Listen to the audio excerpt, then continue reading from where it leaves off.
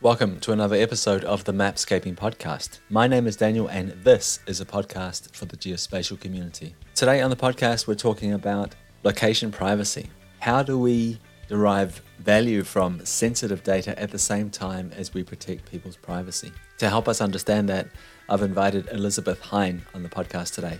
Elizabeth is the Vice President of Compliance and Data Protection at Foursquare, and this is part of a mini-series that I am working on together with Foursquare. So if you're a regular listener of the podcast, you might have listened to an episode called All of the Places in the World. This episode was focused on the collection of points of interest data. How do you go about collecting that? What are the processes you need to go through to make it useful? And this is meant to be a companion episode to the episode you're listening to now. On a side note, I've been working on a project at mapscaping.com and it's a job board. So if you go to mapscaping.com/jobs, you can watch it develop. So there's not a great deal happening there right now, but there will be in the future. I would also love to hear your comments and feedback on it. Or perhaps you have some suggestions. That would be really helpful. Anyway, this is my latest project, mapscaping.com/jobs. I'll be talking more about it in the future. But for the time being, please feel free to check it out. Hi, Elizabeth. Welcome to the podcast. You are the VP of Compliance and Data Protection at a company called Foursquare. Could you just take a minute to introduce yourself, please? And then we'll dive into what that actually means. Thank you for having me. I'm very happy to be here. My background is I'm a lawyer. And prior to that, I was always really interested in international relations. And when I went to law school, I focused on international law, got my master's in international affairs. From there, went into private practice in the Washington, D.C. area, focusing on global trade. So my background is actually imports, exports, international trade in services and products. In 2015, I joined a Fortune 100 company as their global trade counsel. And I was told, you need to do privacy as well. And I thought, well, if I can do global trade, privacy can't be that hard. That was right when the EU passed the General Data Protection Regulation. Soon after, we had California pass a law. And slowly, my job became less global trade and all privacy. I was the counsel there at that company, so I didn't own the program of privacy. Foursquare gave me the opportunity to come over and really build out my vision of what privacy can be in an organization. And so that is what I do. I work with engineers, I work with the product team, I work with stakeholders throughout the company to make sure that the products we're building keep people in mind. We protect their data. We're cognizant of the data that we have, how we process it, and the products that we put out. So that is my day-to-day job here, and I love it. I enjoy it very much. I just want to check something before we carry on in the conversation here. You said you're a lawyer. Is anything that you're about to say in this conversation, should we consider that to be legal advice? Nothing that I say in this conversation should be considered as legal advice. Perfect. I always hear that on an American podcast, and I thought, well, maybe, just maybe, we should have it in this one as well. That's great. So you work with privacy and location data. Just out of curiosity, at this Fortune 500 company that you used to work for, were you also working with location data, or was it privacy in general? The company, actually, I can say it was HP. So I worked a lot with data that would have come in through printers and PCs. So location data was some of the data that we dealt with at the time. And I guess the next question is, what is the problem with privacy and location data as you see it? To provide the background, in privacy law, there's two types of data. You have personal data and then you have sensitive personal data. Personal data, things like my name, my email address. Sensitive personal data gets into things like racial or ethnic origin, political opinions, and especially in the United States, location data. Location data is considered sensitive because it tells you exactly where a person is in the world or their patterns moving around. And that gives a lot of insight into an individual and sensitive locations that they may visit. So by the time this podcast episode is published, I will have already published a few episodes around Foursquare, how they collect that data, the processes, or some of the processes anyway, that the data is run through. So I'd like to refer back to those, and there'll be a link to that in the show notes if people are interested in knowing more about that. But let's focus on this idea of privacy and location data just for a second, because knowing that your business is points of interest data, it is location data. How do you design for privacy? What is it that you do in Foursquare to protect our privacy? Yeah, we take a number of different steps when it comes to protecting privacy. One of the most critical things that we do is we abide by a policy called the Enhanced Standards for Precise Location Information. And this is something that we help to write with the Network Advertising Initiative, which is an organization here in the US with companies like ours.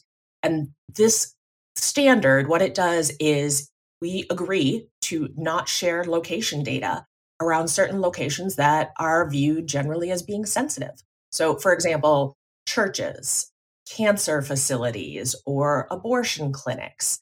All of these locations, we have systems in place to bar any individual level location data from leaving the Foursquare walls. That doesn't mean the location itself can't be included in our places database or points of interest database, for example. There's nothing inherently wrong with a church or medical facilities. It's the movement pattern, it's the fact that an individual visited that location that is sensitive. And so, all of that, we take steps to remove all movement data that is associated with those locations prior to providing any of our end products. In addition to that, we also have steps where we put things like a blur on the timestamp. So instead of giving an exact timestamp of when an individual visits a location, we have a plus minus certain number of hours. So within a certain block, that person visited a location. We also don't give out the raw latitude and longitude for an individual. So we associate all of the location data with a point of interest, a commercial point of interest. So a grocery store between the hours of noon and 4 o'clock would be the kind of information that you would see. We also take steps to remove home and work locations. And the way we do that is through inferences. So when we see a device show up at a particular location repeatedly for a certain number of hours, so if my device were to show up in my home between the evenings of 6 and 10 over a period of time, we're going to assume that that is your home. And we're going to take that data out of our data sets. Same for work, just different hours during the day. We're going to take that out of our data sets as well. So that won't be a part of any of our products that go out to our customers. And just so I'm clear on this, you're saying there's nothing wrong with collecting information about a point of interest, a location, a church, a warehouse, a place of business. That's okay. The problem is the association with individuals and their movement to and from or between those places. Am I understanding this correctly? Yes, that's correct. And so one of the things you said was, it sounded like you were adding noise to the data. I think you said something like blurring the timestamp. Is there any other ways you add noise to the data to help protect people's privacy? We do the blurring of the timestamp. We are also working on products that are aggregated. So when I say aggregated, I mean it's not going to be at an individual level. So we will be collating data, insights about a number of individuals, not just a single person. And so the level of aggregation, though, that we use, there is no set aggregation level. You know, you can only use data if it comes from X number of people. It's going to depend on the location. And I think that's where it's really important for me to be working with our engineers and our product teams as we look at what controls need to be there. There is no one size fits all. We have to be talking all the time to look at the sensitivity, to hear. I like to hear the opinions of the engineers, of the product folks. How many is enough that you can't reverse engineer and discover, once you look at a movement pattern, that that person can be re-identified? So we're doing things like that. An example there would be areas of low population density that may require a coarser resolution. So if there are fewer people in an area that you are looking at, for example, to build a grocery store, maybe we need to zoom out a little bit and look at a broader area with more individuals. And so we may put limits on what our products will be able to do in the future. We can also do aggregation around percentages of a total. So instead of you knowing how many people visited, maybe it's helpful to you and you're getting sufficient insight to know that 50% of the total people in a certain area came from this town in order to visit the grocery store. 30% came from the next town over. to visit the grocery store. What you don't know is the exact number of people, but you can see the percentage of the total, and that can be visualized, with yellow, green, red. So lots of cool things that you can do with aggregated data, visualization, insights, where you don't even need to know the individual movement pattern. Yeah, that sounds like a really smart approach to it. Is there any form of geographic aggregating going on here as well? I'm probably not the best person to answer this question. We would need a data scientist, but it really comes to like the zooming out, a coarser resolution in the area that you're looking at, as I understand it. So this is probably not for production, but looking at hex tiles, for example, instead of having just a small, a few hex tiles that we look at, we may need to zoom out and give you a bigger area to be looking at instead of the smaller one. So when we talk about adding noise to the data or aggregating the data, aren't we just losing a lot of accuracy? Are we missing out on the potential benefits? Potentially. This really gets into an area called differential privacy, which is an area that a lot of data scientists are exploring. We acknowledge that to have high precision, high accuracy, you're going to have lower privacy. Where can you make a trade off to increase privacy, but perhaps have a little bit less accuracy in what you're looking at? When you're looking at trends, when you're looking at something more broadly, you don't need that individual level data. So maybe in that scenario, that trade off can be more for privacy protection as opposed to accuracy. So this really goes back to the privacy controls that you put in place are going to be use case specific. They're going to depend on what it is you're trying to prove out, where you can sacrifice some of the accuracy. You can do the aggregation. You can present a more holistic view. When you need that accuracy, that's when you have to get into the more granular levels of data, but you still need to have some protections in place. Pseudonymization of identifiers, or maybe ephemeral IDs where you're rotating IDs after a period of time, or swapping time periods so that my travel patterns of one week are actually assigned to the following week. And we just reverse things like that. So this is all a really hot area, an area for a data scientist and not necessarily me as a lawyer, but definitely exciting work being done in the differential privacy space. Perfect. You have to forgive me. I'm used to talking to data scientists, very technical people, and I realize you're technical too, but just in a slightly different Big silo. different way. Yeah, Yeah. So forgive me if some of these more sort of technical questions creep in from time to time. that's okay.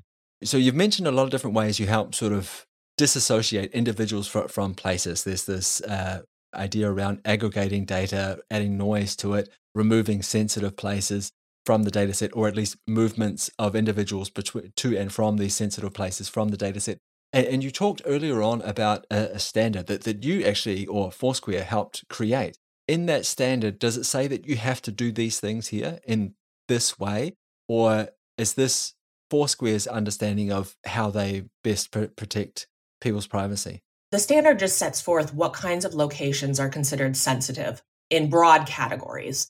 So we still need to go through our categorization of places. And I actually do that with the product team, looking at thousands of categories to make a determination as to whether or not there should be a restriction on these categories. And the categorization is an internal process for us. So we do that. The execution of the standard is really up to the companies that have signed on to this. And not all companies that work in the location data space have signed on to this particular standard. So it is unique to Foursquare and a couple of other organizations. The implementation could vary across the board.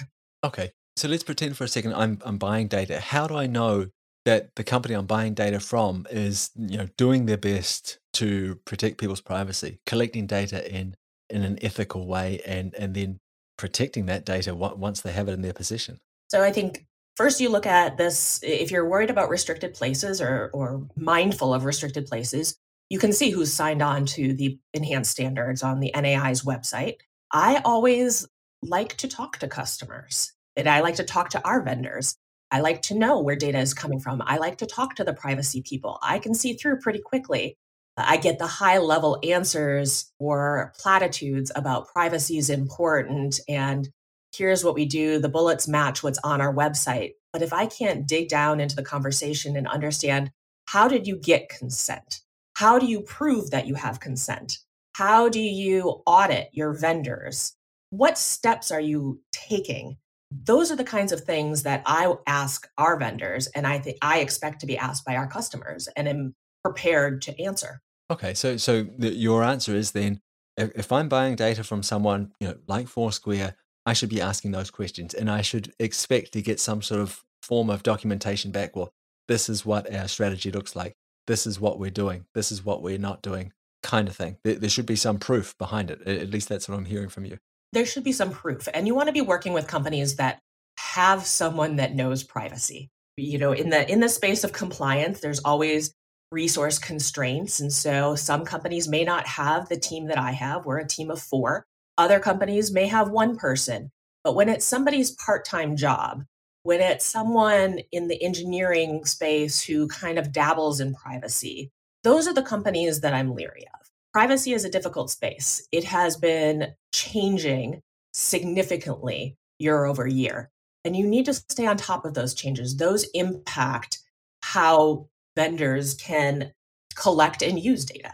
When I think about location privacy of data in general, as a person who has apps installed on their phone, for example, as a person who uses the internet, I'm generally very suspicious. Like, someone's collecting my data, and I just assume that they're going to do the worst possible thing with it.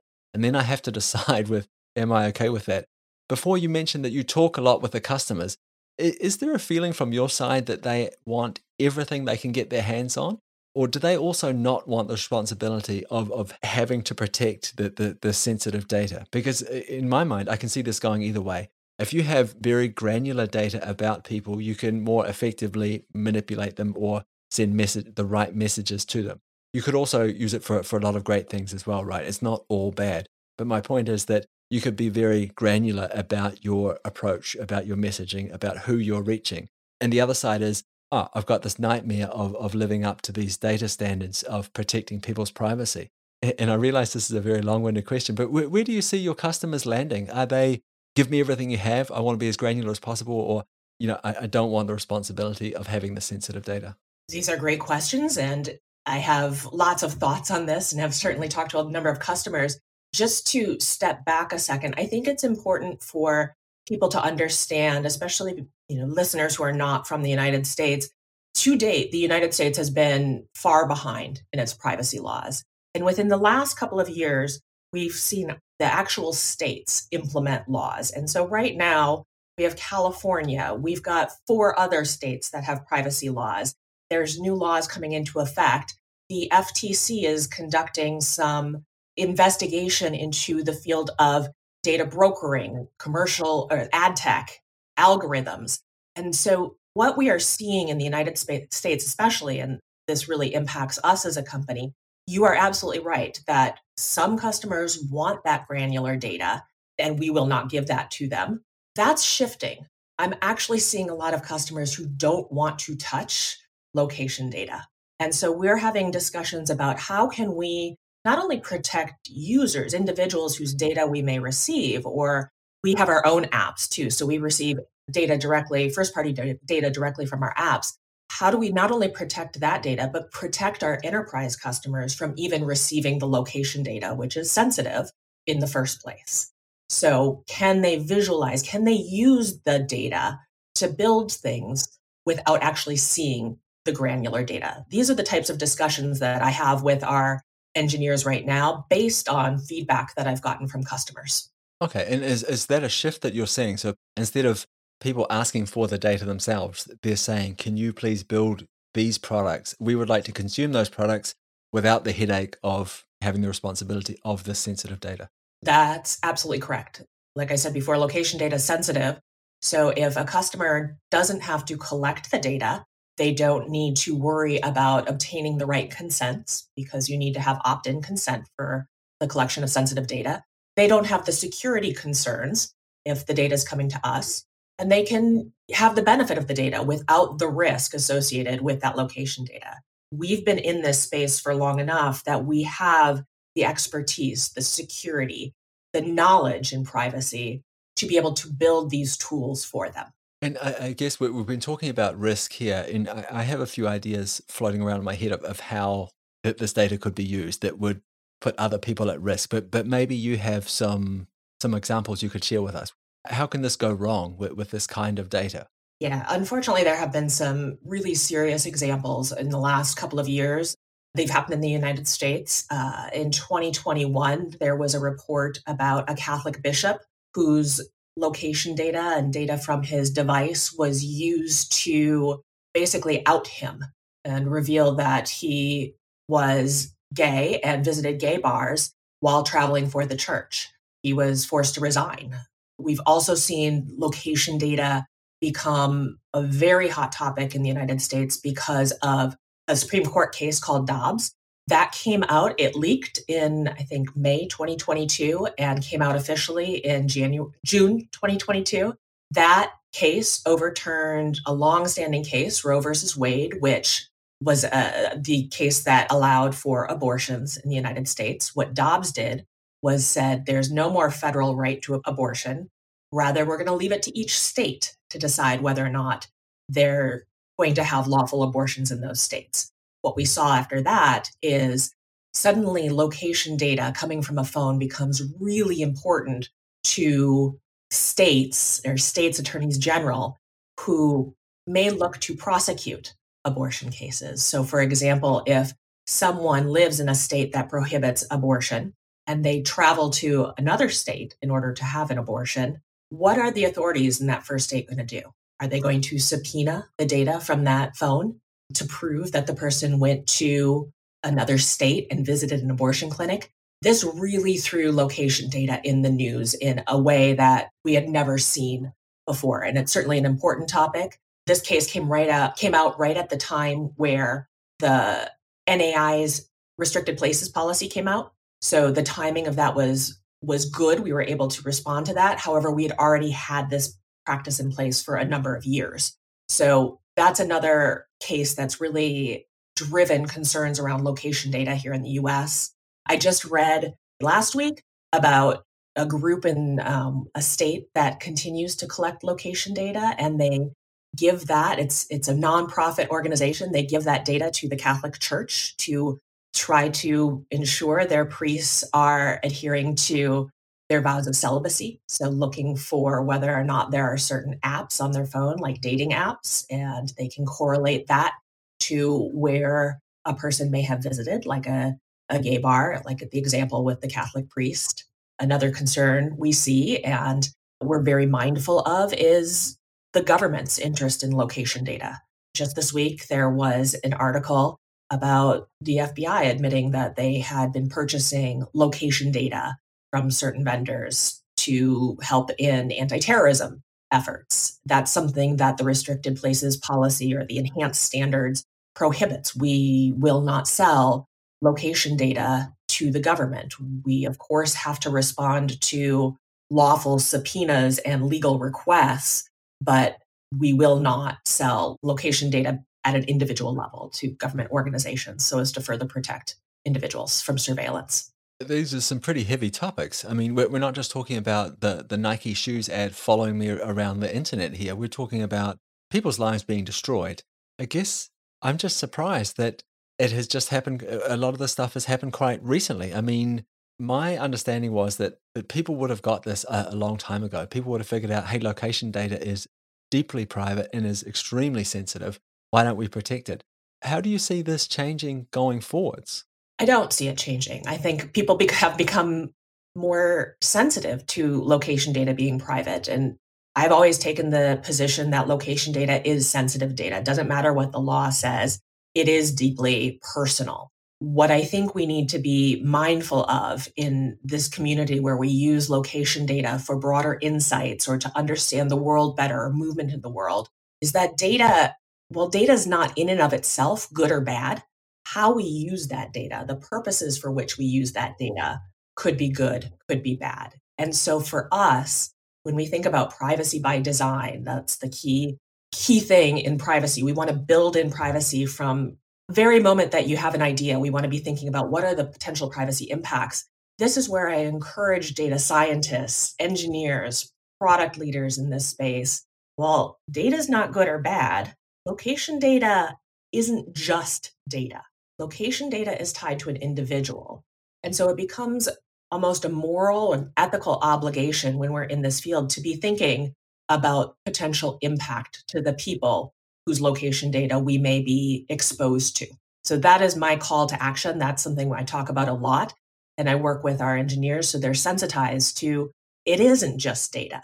These are people that we're looking at, and we need to treat that data with respect and keep it confidential. Well, this is a great call to action. I really appreciate you sharing that with us. I think this also might be a great segue into transparency and consent. So you mentioned the idea before of consent. Businesses weren't necessarily equipped to protect this data, and they couldn't prove that they had collected it in a way that users had consented to. So can we talk a little bit about this, for example? Because I mean, this is complicated stuff. It's hard to imagine all the different use cases for my location data. How are you being transparent about what you're planning to do with the data, and how do you get consent for it in a way that people understand what they're consenting to? This is a great challenge that I have as a privacy lawyer and a privacy practitioner. One of the things I'm required to do is draft these privacy notices. You've all seen them and flown right by them when you're downloading a new app or on a website that contain all of these legally required disclosures. They're lengthy, they're difficult to read. I completely understand that. What I face and what I think the industry as a whole struggles with is how do you explain the collection of data, and in particular location data, in a way that makes sense and that's not as scary to a user. So these are questions I'm asking myself and working on with my team every day. One of the things that I acknowledge is that as a lawyer, I am probably not best positioned to be the average reader or app user to understand what's being collected. And so I pull in different people who are less familiar with privacy, who may not fully understand location data. So I may bring in people from other parts of our company, not engineering, not marketing, or not product, to look at what we're putting together. Does it make sense to you? You're not in the weeds of location data. Do we need visuals? Do we need short videos? I'm really thinking about going forward, how are we going to explain products that we're currently building that aggregate data? And I'm really fascinated with use cases. How can I explain this in a way that addresses the concerns from Dobbs in some of these cases while still making it clear that, yes, your location data is being collected, but we're using it to understand broad patterns. These are all questions I'm really fascinated with because it involves a level of human psychology too, understanding and being comfortable with the data. There is a level of trust when it comes to working with consumers. If you don't trust the company collecting the data, you're not going to give them the data. And so how do I convey that what we are doing is safe? We're not interested in you individually. We're interested in a bigger picture, insights about the world itself. I think this is such a hard problem to solve. I mean, it's pretty clear to me, and I'm sure to you as well, that the benefits that can be gained from collecting this data and analyzing it, right? I think everyone listening to this podcast will understand that we can do a lot of great things with this. But also, I think we're looking at an audience of people which probably should at least have a very healthy level of skepticism these days.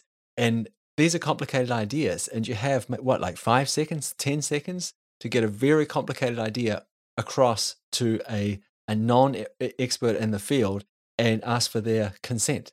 I think it's an incredibly tough problem to solve. When you look at GDPR, for example, do you think this has gone a long way or part of the way to solving some of these problems? I think that GDPR has certainly advanced the conversation. There's downsides of the GDPR, and we can get into that, whether the GDPR is effective. But if nothing else, it's driving companies or anyone who collects and uses data to be more mindful and thoughtful of what that data is, how they are using it. It's certainly triggered the US to come and start to legislate on privacy. And I think that that's really important. So, if nothing else, it drove the conversation forward. People are becoming more aware. Companies have to demonstrate that they're taking privacy into account throughout the building process. I think that reframing the good in location data is going to be very important in obtaining consent. So, right now, like I said, location data is in the news for a lot of negative reasons, but it also can be used to work out best evacuation patterns in the case of a natural disaster, a hurricane, flooding. If we understand movement patterns and density of population, then you have things to be able to help individuals and society as a whole. And I think that has been lost in the discussion of location data. So, really reframing location data can be used for good. And how do I get that piece across is the challenge I face. Yeah, yeah, and it's a big challenge. Like you say, that reframing of it. We're all too familiar with where it's gone wrong, but the good science, if you will, that those really helpful things that got us through COVID, that are going to get us through some of the other challenges that we're going to be facing in the near future, don't seem to make the news as often. And I think that this is a really good point because there are a bunch of benefits to this. How do we strike that balance between helping people understand the benefits and addressing the concerns around privacy? I think this is going to be a huge challenge going forward. But when you think about location data privacy in general, in my mind, it's only going to get more regulated. We're only going to be more strict in the way we use it, the way we store it, and the things we can do with it. That's in my mind. Do you share that sort of thought, or do you see something else in the future for location privacy? I agree with you. I think there is going to be more regulation. How that regulation is done, though, concerns me. So, like I said before, data is not inherently good or bad. And so, to classify entire categories of data to be sensitive, I think is a dangerous way to regulate. So, while I agree that location data is sensitive, you can also get to sensitive inferences using non sensitive data. So you can take multiple data points that have nothing to do with lat long and perhaps come up with something sensitive just because of inferences that are made. And so for me, it's not just the location. You have to think about the use of the data. What is it we want to use it for? How are we going to use it? What harm could come to the data subject or to the individual whose data we've collected or are using? What's the risk that that location data could be used in a way that harms the individual? These are the things that I think we should be concerned about regulating. So, location data in and of itself is not sensitive. We need to be thinking, and this was my call to action, about what could actually impact the data subject, the individual, as a result of the specific use case that you are using it for. A great example here, you can use it's not location data, but race and ethnicity can be used positively for inclusion, DE&I, civil rights, but you can use that data in a harmful way as well. So the data in and of itself is not bad. How you use it needs to be the way we look at it. And there's a great article by a US professor of privacy, Daniel Sola, that I highly recommend, where he talks about data is what data does. You need to regulate the use, not the data itself. So, I mean, this makes a lot of sense, right? I'm convinced. Why are the regulations not built in that way then? Because this sounds like a great solution. I think there's going to be a level of education and advocacy as we move forward. I think the US in particular is just on the tip of the iceberg when it comes to privacy regulation. I think that regulators are still understanding what it means to regulate in the privacy space. My experience in the EU has shown me that what the laws do and how companies operate are very different. And while you have great regulators with good intention, they may not understand the ins and outs of how a company operates and how the data can actually be used. So I think there's a level of education that needs to happen, level of advocacy. And I take that upon myself. How do I educate not just consumers, customers, enterprise customers, but also people in the field that are interested in privacy, regulators, students, engineers. I'll talk about it whenever I can because it's important to understand that this is a complex area and you cannot just regulate based on the data. In some ways, is this the same tension that we see when we talk about regulation and technology in general? It's difficult to regulate technology. What are people going to use it for? What is the technology going to look like in a year's time? It's an ever changing. It's a moving target essentially. Is that similar to what you're seeing in terms of location privacy? Exactly. A couple of examples here where you've seen regulation and technology it doesn't work well. In the United States, we have what's called export controls. And in the probably early 2000s, maybe late 90s, there was export controls written for encryption. And it was very specific, the types of encryption that were controlled. Well, 10 years later, that encryption is completely out of date. And so, how do you regulate something that hasn't been developed yet? Whenever you see regulation that tries to very specifically regulate a certain thing, that's a challenge in this world, in this space where the technology is moving faster than the law and the regulations. And we're thinking about things that have never been invented and so can't be contemplated by legislators as they're thinking through and drafting legislation. Another great example here where it's just tough to regulate. This is in the EU. For listeners in the EU, I'm sure when you land on a website and you get the cookie banner pop up, you've got massive amount of choices just in a cookie banner. Can I do this? Can we collect analytics data? Can we do all of these things? And you have to consent to that. But is that meaningful consent? Or are you just so sick of seeing these banners and want it to go away that you're going to click close, move on, do whatever you can to get that banner to go away without really understanding with the cookies being placed, how they're being used? So again, that's a regulation that requires consent for those things. But is that really the best thing? Maybe there's another way. Yeah, well, if you find another way, let me know because I am sick of those pop-ups, just like everybody else in the world. But having said that, I completely understand why they're there, and I understand what they're trying to do.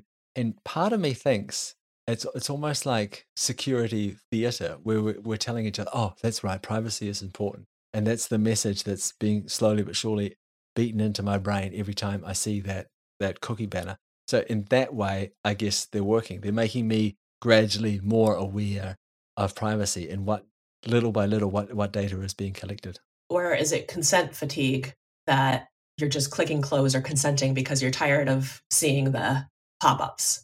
That's something that's talked about a lot in the privacy space, whether consent is really the right way to be getting permissions or being able to use the data.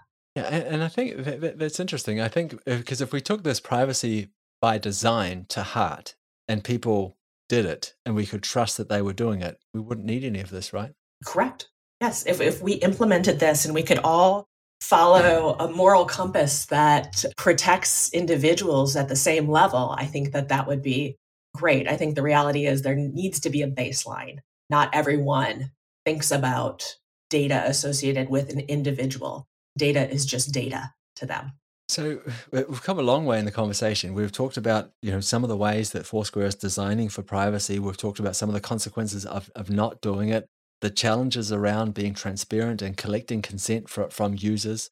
And then we've got this whole mess of regulation and technology, the tension between those two things. Perhaps mess was the wrong word, but the tension between regulation and technology. My final question to you is this overwhelming? Or is this exciting? Is this the kind of thing where you wake up in the morning and say, yes, we're going to get this. We're going to get through this. I'm excited to be working on this. Or is it overwhelming? It's both. It's exciting. It's overwhelming. I love a challenge. I like to learn new things. And while a lot of the laws right now coming out are very similar and reflective, how you apply those laws to new products, that's the challenge. And that's what I find absolutely fascinating and really enjoy. I love working with our engineers, our product team. We have a governance team who's thinking about how we execute data subject rights. How do we delete? How do we make sure you have access to your data? I love to come in and face these challenges where there's maybe no right answer, but everybody's working together to find the best thing to protect that data.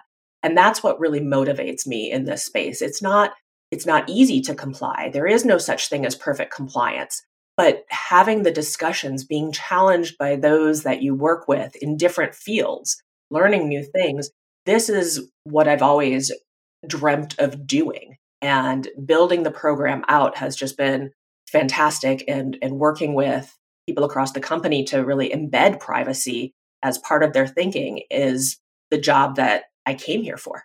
Well, Elizabeth, thank you very much. I've thoroughly enjoyed this conversation and I've really appreciated you taking the time to walk me through this slowly but surely. I understand that it's probably been a little bit slow going for someone in your position, but it's important to understand it. And I think you've done a great job of helping us do that. So cheers. Really enjoyed talking with you. Before I let you go, there'll be people listening to this that think, wow, I need to know more about this. I want to reach out to this person and I want to connect with them. Where could they do that? I'll give you my LinkedIn and you can contact me on LinkedIn and I can provide some links to additional resources. Wonderful. Thanks again, Elizabeth. I really appreciate your time. Thank you. Glad to be here. Thanks for having me. So I really hope you enjoyed that episode with Elizabeth Hein, Vice President of Compliance and Data Protection. And while it doesn't sound like a very friendly title, she seems like a very friendly person. So please, if you have questions around this, feel free to reach out to her. And as always, there'll be a link in the show notes that'll help you out with that. So I mentioned this at the start of the episode. This is part of a series of episodes that I'm doing with Foursquare. So if you're interested in knowing more about points of interest data, check out a previous episode. It's called All of the Places in the World, and you might find there are a few parallels between that episode and this episode that you've just listened to now. I also mentioned in the introduction that I am working on a little side project. It's a job board, and you can find it at mapscaping.com/jobs. So it's still in the development stage now, but there'll be a lot happening there very, very soon. So please keep an eye on it. And if you do take the time to check it out, could you please give me some suggestions, feedback, comments, whatever, anything that you think might be helpful? I would really appreciate it. Okay, thank you very much for listening all the way to the end. I really appreciate it. I'll be back again soon. I hope that you'll take the time to join me then. Bye.